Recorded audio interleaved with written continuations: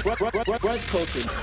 We want to talk about faith. We want to talk about politics. We want to talk about race. We want to talk about pop culture. Literally, everything is up for discussion, and that's what brunch culture is about. It's about a thing. Feel real good. Wave your hands in the air and lick 2 shots in the air. Brunch Culture. Brunch Culture. Brunch Culture. Brunch Culture. You are tuned in to episode 10 of Brunch Culture. My name is Randall Keith, and I'm joined by my co-host, Ms. Lisa Victoria. What's up, y'all? So, as always, we're going to start off with our weekend review. We had a pretty interesting week, some exciting news and some not so exciting news, some very kind of traumatic news, some news that really affected us all. Let's kick it off with this ALS Ice Challenge. If you guys know, the Ice Challenge is something that you probably saw on social media, on Facebook, on Instagram. It seemed like a local thing. I don't know exactly where it came from, but people started doing it. You get like a bucket of ice and water, and you just basically just endure it. Somebody pours it over your head, you endure it, and you call out other people to go through the Ice Challenge. Well, apparently ALS has also come up with the challenge. They've also started to challenge people as well, and a lot of celebrities. It's like the new craze, the new things to do for celebrities. Celebrities are kind of going in. We've had Justin Timberlake, Oprah, a lot of big name, big heavy hitters starting to do this Ice Challenge. Yeah, it's really big, and it's to raise awareness for Lou Gehrig's disease, also known as ALS, and they've had a lot of success. They raised millions of dollars already. It's turned out to be one of the most successful social media campaigns for, I think, disease awareness. So it's amazing what the power of social media to raise funds and to just see people get on board and be willing to get soaking wet in ice water is amazing. What people do to help somebody else and to just raise awareness for this disease. Definitely. I think it's pretty interesting to come up with it's a new way. I know fundraising, if anybody's ever fundraising is probably one of the hardest things to do. So having that ability to get so many people interested and to make it a new fad and the thing to do to raise funds, I think is great. Yeah, definitely. And that was one of the many things that happened this week. I know another exciting thing that happened we were continuously made aware of. I know Kerry Washington was posting about it, was the upcoming season of Scandal. And if you're like me, you're excited about September 25th at new time, 9 p.m. Eastern Standard Time, where we're going to be able to see the new season of Scandal minus Columbus Short. I don't know how I feel about that part, but I'm excited. Yeah, I think it's going to be, it's Harrison. That was my dude. I think Harrison, he was the most loyal gladiator. He introduced us to the gladiator in the suit phrase. So it will be a little weird without him being there. But, of course, I'm extremely excited about it. I'm looking forward to the Scandal watch parties at the park on 14th. So I'll definitely be there making it happen, diving into it, making sure everybody's quiet while we watch Scandal. Yeah, that's a big deal. I know I used to watch it with my roommate every Thursday night, so I'm excited about it. In other news, we had something really tragic happen. Actor Robin Williams, who America loved, took his life this week. That was so unfortunate. Yeah. Extremely unfortunate. I think just hearing about it, when I first heard about it, I didn't really believe it. I think I saw my friend texted to me, and I just typed it in, and CNN had the article, but I didn't really want to believe it. I was like, it's probably, a hoax or something that's going to be disproven. I just didn't want to follow it. It wasn't until I was on my Instagram page and I saw someone post the genie in Aladdin from the movie Aladdin, which, by the way, is the best Disney movie ever created. they showed it was a still shot of the scene where they gave each other a hug after Aladdin had set the genie free. And that's when, to me, it became real. And it was like, man, it kind of hits you to your heart because you start to think about all of those movies that you grew up on as a kid that Robin Williams starred in, and you know how he made you laugh, he made you happy. It was something that we identified with the kid in him. We really enjoyed that, especially in Mrs. Doubtfire, his character in that movie. He made you happy. So to see that he died, and he died by taking his own life, it was pretty disturbing. Yeah, and I think it just made us all aware of even what we were talking about last week, just dealing with depression. In Brunch Culture episode 9, we talked about hurt and can we talk about it. And obviously this is a man who obviously they say he struggled with depression a good portion of his adult life, and just, the battles with clinical depression and in addition, knowing that he was in the early stages of Parkinson's disease, I'm pretty sure put a strain on what he already dealt with. And I think that even when we look at when you're dealing with depression, you're in a sense of hopelessness, and how that affects you is in two different ways. And I think in the media right now, we're seeing it play out in two ways. Even in Ferguson, we're seeing with some of the people who are rioting are looting and doing violent acts. And it's kind of like depression either sometimes can play out with hopelessness as a violence against yourself, which in essence what Robin Williams dealt with the whole taking his own life, hurting yourself or hurting others. And that's what we see in Ferguson and some of these people who feel hopeless and they just want to get their voice heard, and they're starting to do these things as far as looting and things of that nature. But I think it's interesting how hopelessness plays out in anger and hurt plays out in people's lives. Sometimes either you hurt yourself or you hurt others, or you try to hurt things or establishments. And it's just interesting how our minds work and how we process hurt. And so I think it's very important that we, make note of that, and that we, talk through things. And going back to last week, getting the help we need when we're hurting or when we feel hopelessness. And I think that leads us into our main topic today, which is Ferguson. I mean, it's playing out on the news, CNN, Fox News, MSNBC, everywhere. Local news are kind of chronicling the events there and watching it unfold. And it's really disheartening, because I think this young guy, Mike Brown, didn't even have to die. I mean, they show him, they released this tape where he obviously was shoplifting, but he was unarmed. And I think even if he was shoplifting, a police doesn't get the right to act as the jury and the judge. They're there to arrest, but they're not there to prosecute. And in this case, it seems like the cop took it upon himself to be the prosecutor and the jury and the judge, and decided that, hey, Mike Brown's life is going to be taken today. Well, you know what? I think it's important that we separate the two. So even the incident in itself, and from the information that we had, the police officer did not pull him over because of knowledge of the robbery. The police officer pulled him over because Mike Brown and his friend, I believe his name is Daryl Johnson, they were walking in the street together.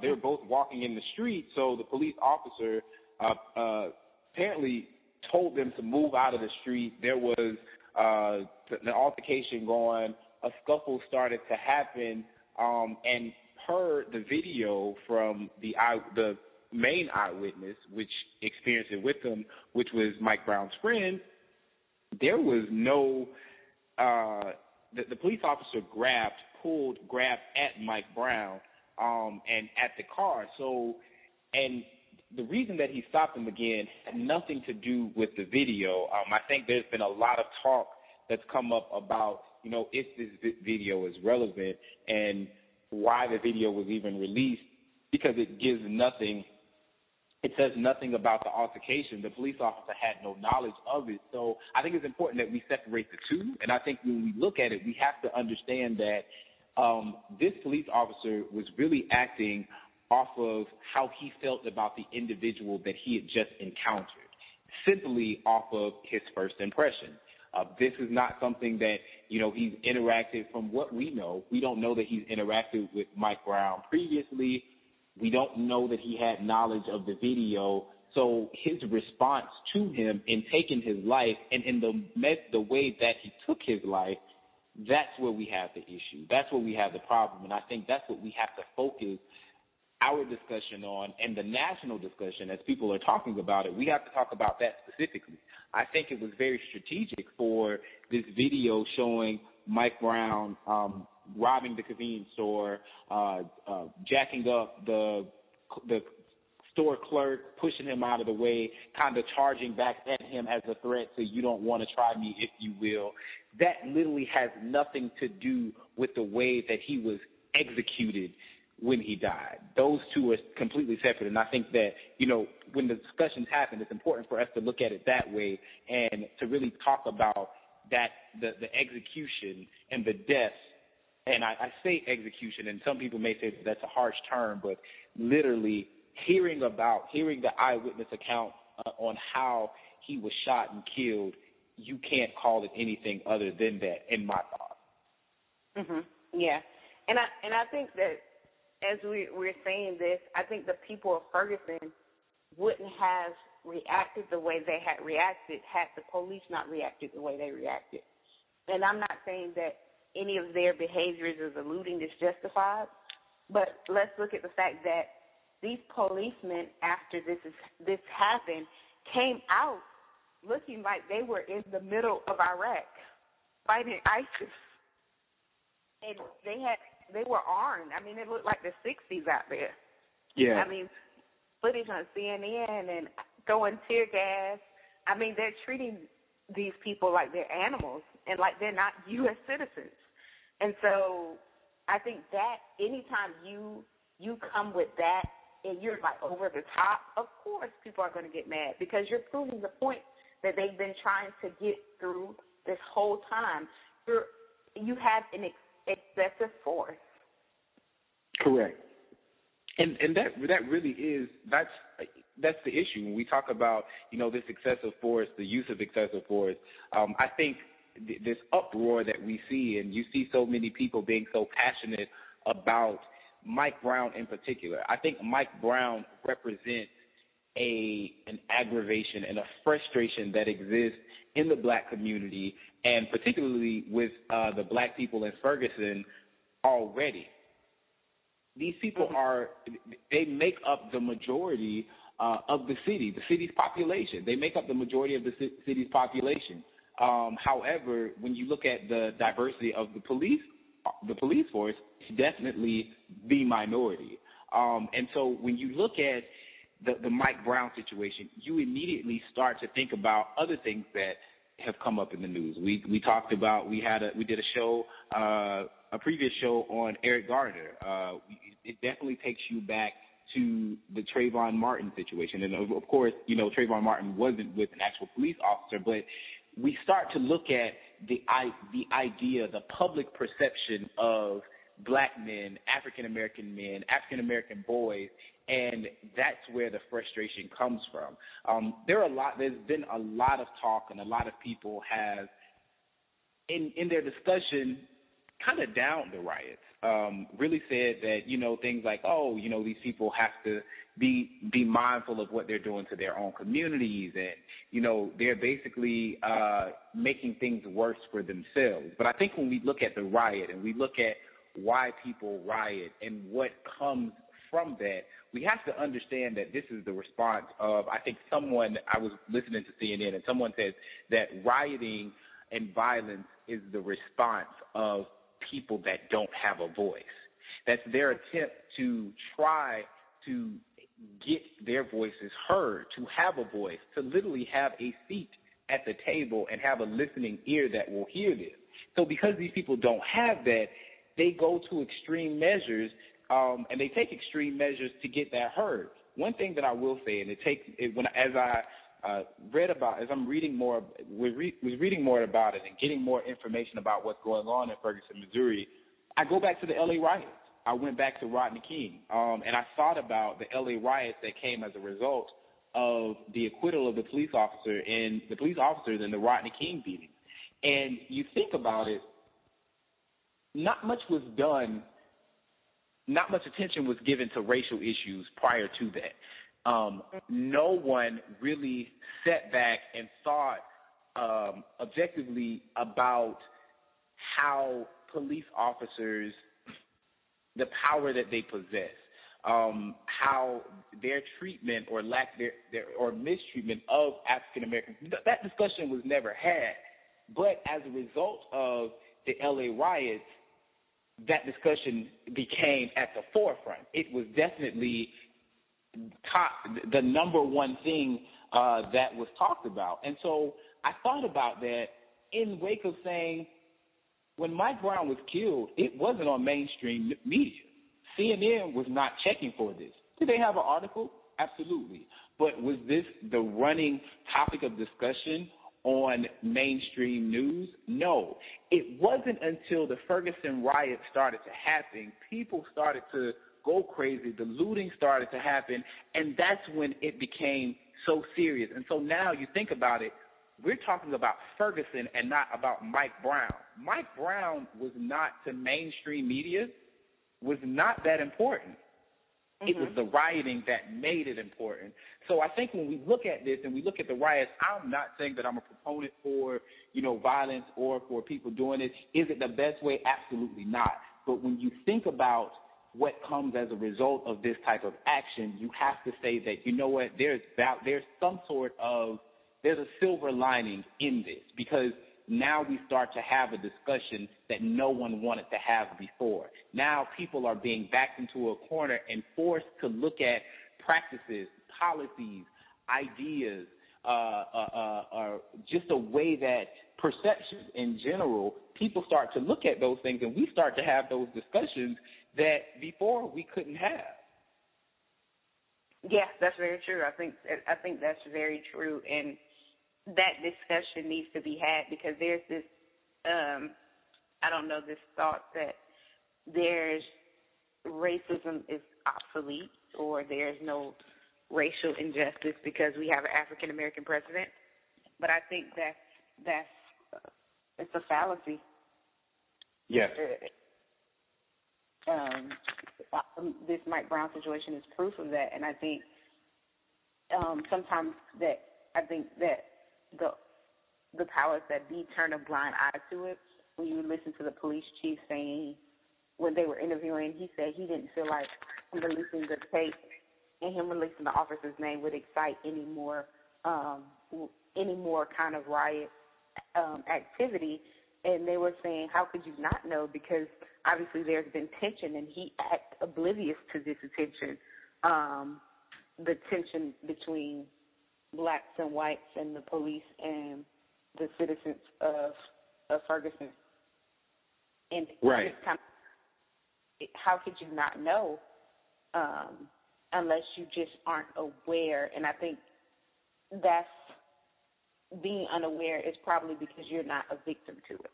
But those who are to police brutality, those who are victims to the disparity in the community, understand that there's an obvious problem that needs to be done. And I'm not saying that every policeman is racist or every white person is racist.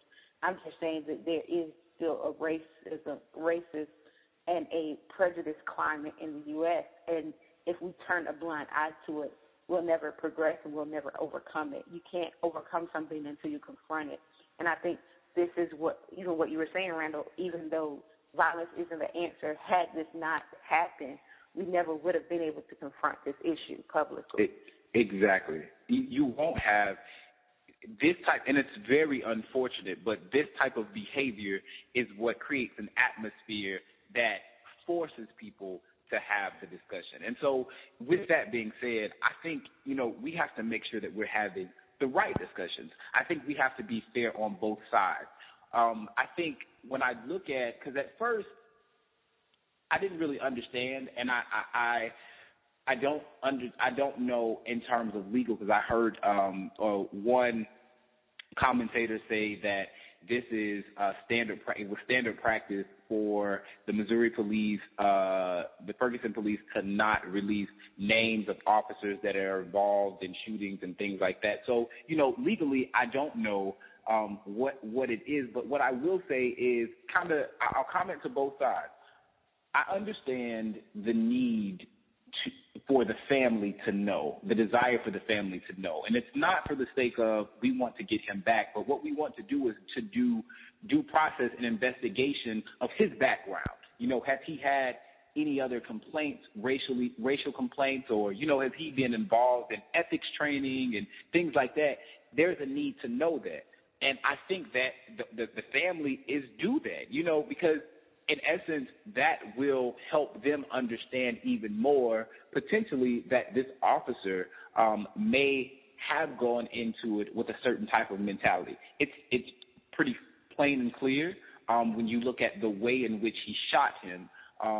But, to have that type of thing, that type of knowledge, I can imagine it brings some degree of comfort. But at the same time, I do understand that it is important, because you do have people that are threatening, that are making threats. It was the group Anonymous that came out and basically said that they would release all of the names of all of the police officers and their addresses and their families and things like that. And those types of things, that's when it gets serious. So I can understand wanting to protect the name for the sake of people that had nothing to do with it: children, wives, husbands, parents, anybody in connection. They had nothing to do with it.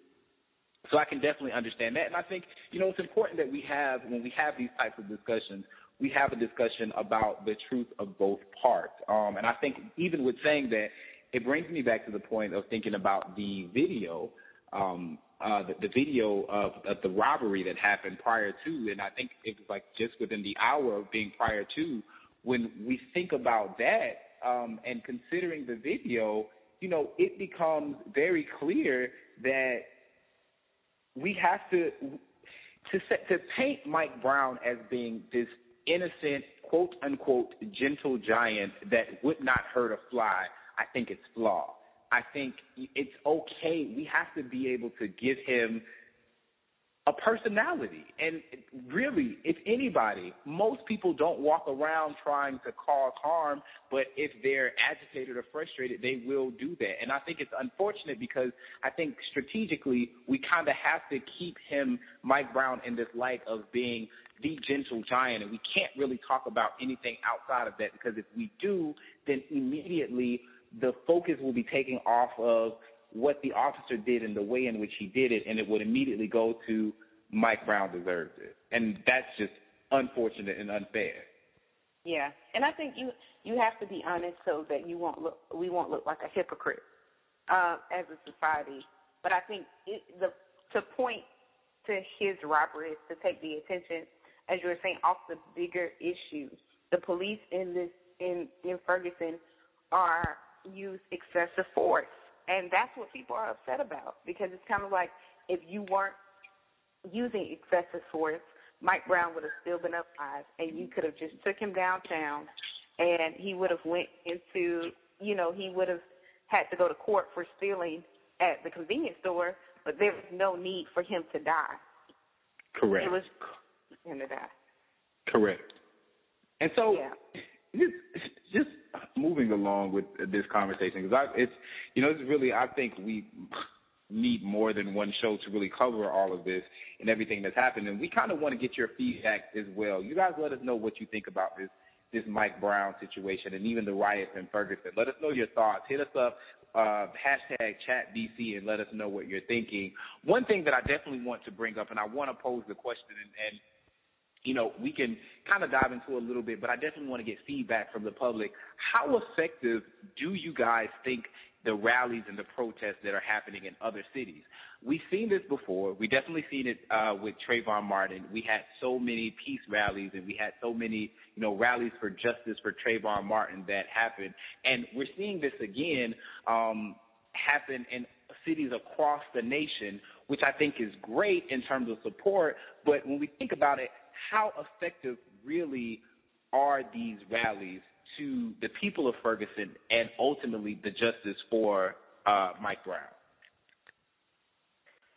Yeah, I think, definitely. That's a real big question, because we see, I think Howard Morehouse all took pictures holding their hands up saying "Don't shoot," and I think those are really powerful images to promote on social media. But like we said, is the public listening?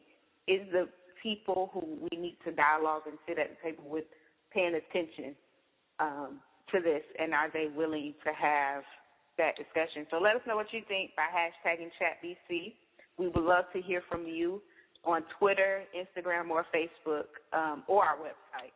But now we're going to move to today's random topic. Today's random topic is an interesting thing. I've never seen anything quite like this. It is definitely pretty random. The headline says, "Woman hiding cocaine in her breast implant." So a woman was landed in Madrid, and she had 1.7 kilograms of cocaine hidden in her breast implants. She was a 43-year-old Venezuelan woman, and she exhibited strange behavior during the routine screening when she had arrived in Bogota, Colombia. They searched her luggage, nothing unusual, but when the female officers frisked her, it revealed irregularities and deformities in her breast. She was so nervous that she confessed to carrying the cocaine implant. To paint her, they were able to, do the surgery and remove the breast implant. My thing is this: you went through all this trouble to hide this cocaine in your breast, and then when you get to the airport at the crucial moment, you are going to get nervous and back out. What was I asked you to do? Or if you took it upon yourself, you should have just stopped, because you need to have that courage. And they're feeling on your chest. Even if they stripped you naked, they still wouldn't have been able to see it. You know what I'm saying? Because it's in your skin. All you had to do was tell them maybe you had in the last stages of breast cancer and you had lumps all over your breast. Oh, that's so wrong. My thing is, so how did she plan on getting those out of there? Did the breast implants come first and then the idea of putting drugs in them next? Or was it like, I need to smuggle drugs, let me get a breast implant? And was she going to go to the doctor and the doctor's going to remove it? Was a homeboy going to, cut her open and pull it? It's weird. That's really, really, really weird. She was nice.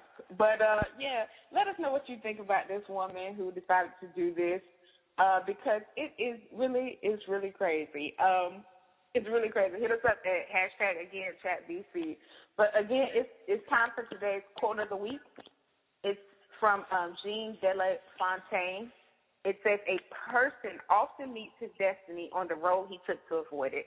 So destiny can't be avoided. Sometimes when we're running from destiny, we run right into it. So thank you for checking out Brunch Culture this week. Remember to hit us up on our social media platforms, on Instagram at Brunch_Culture, on Twitter at Brunch Culture, on Facebook at Facebook.com/Brunch Culture. And remember, you can find all of our past episodes and all of our links to social media on BrunchCultureBC.com. Again, that's BrunchCultureBC.com. And remember, at Brunch Culture, everything is up for discussion.